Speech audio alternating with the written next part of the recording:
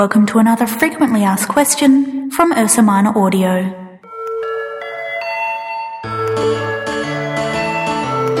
Isn't podcasting just for entertainers? No, nor is Facebook just for pictures of what you're eating right now. Podcasting and social media can be a powerful tool to connect with your customers. Here are 5 key reasons why. Your customers want to know what you're doing. If you're giving them updates, it can help you cement your brand into their mind.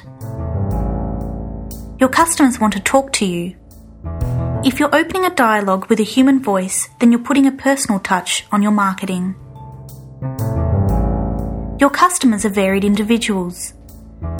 Targeting email lists or Facebook campaigns can work, but your customers consume from a huge variety of sources, and you should be talking to them on every platform possible. Your customers don't want spam. Giving your marketing output that human touch can change it from faceless advertising to personable, interesting content that your customers want to consume. Emails are too easily deleted. Your customers want to consume on their schedule, not yours.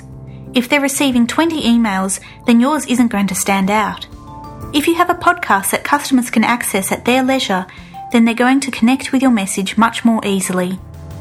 Podcasting is a powerful tool for businesses who want to take their marketing from a faceless, one-dimensional output to an entertaining, personable, and informative dialogue.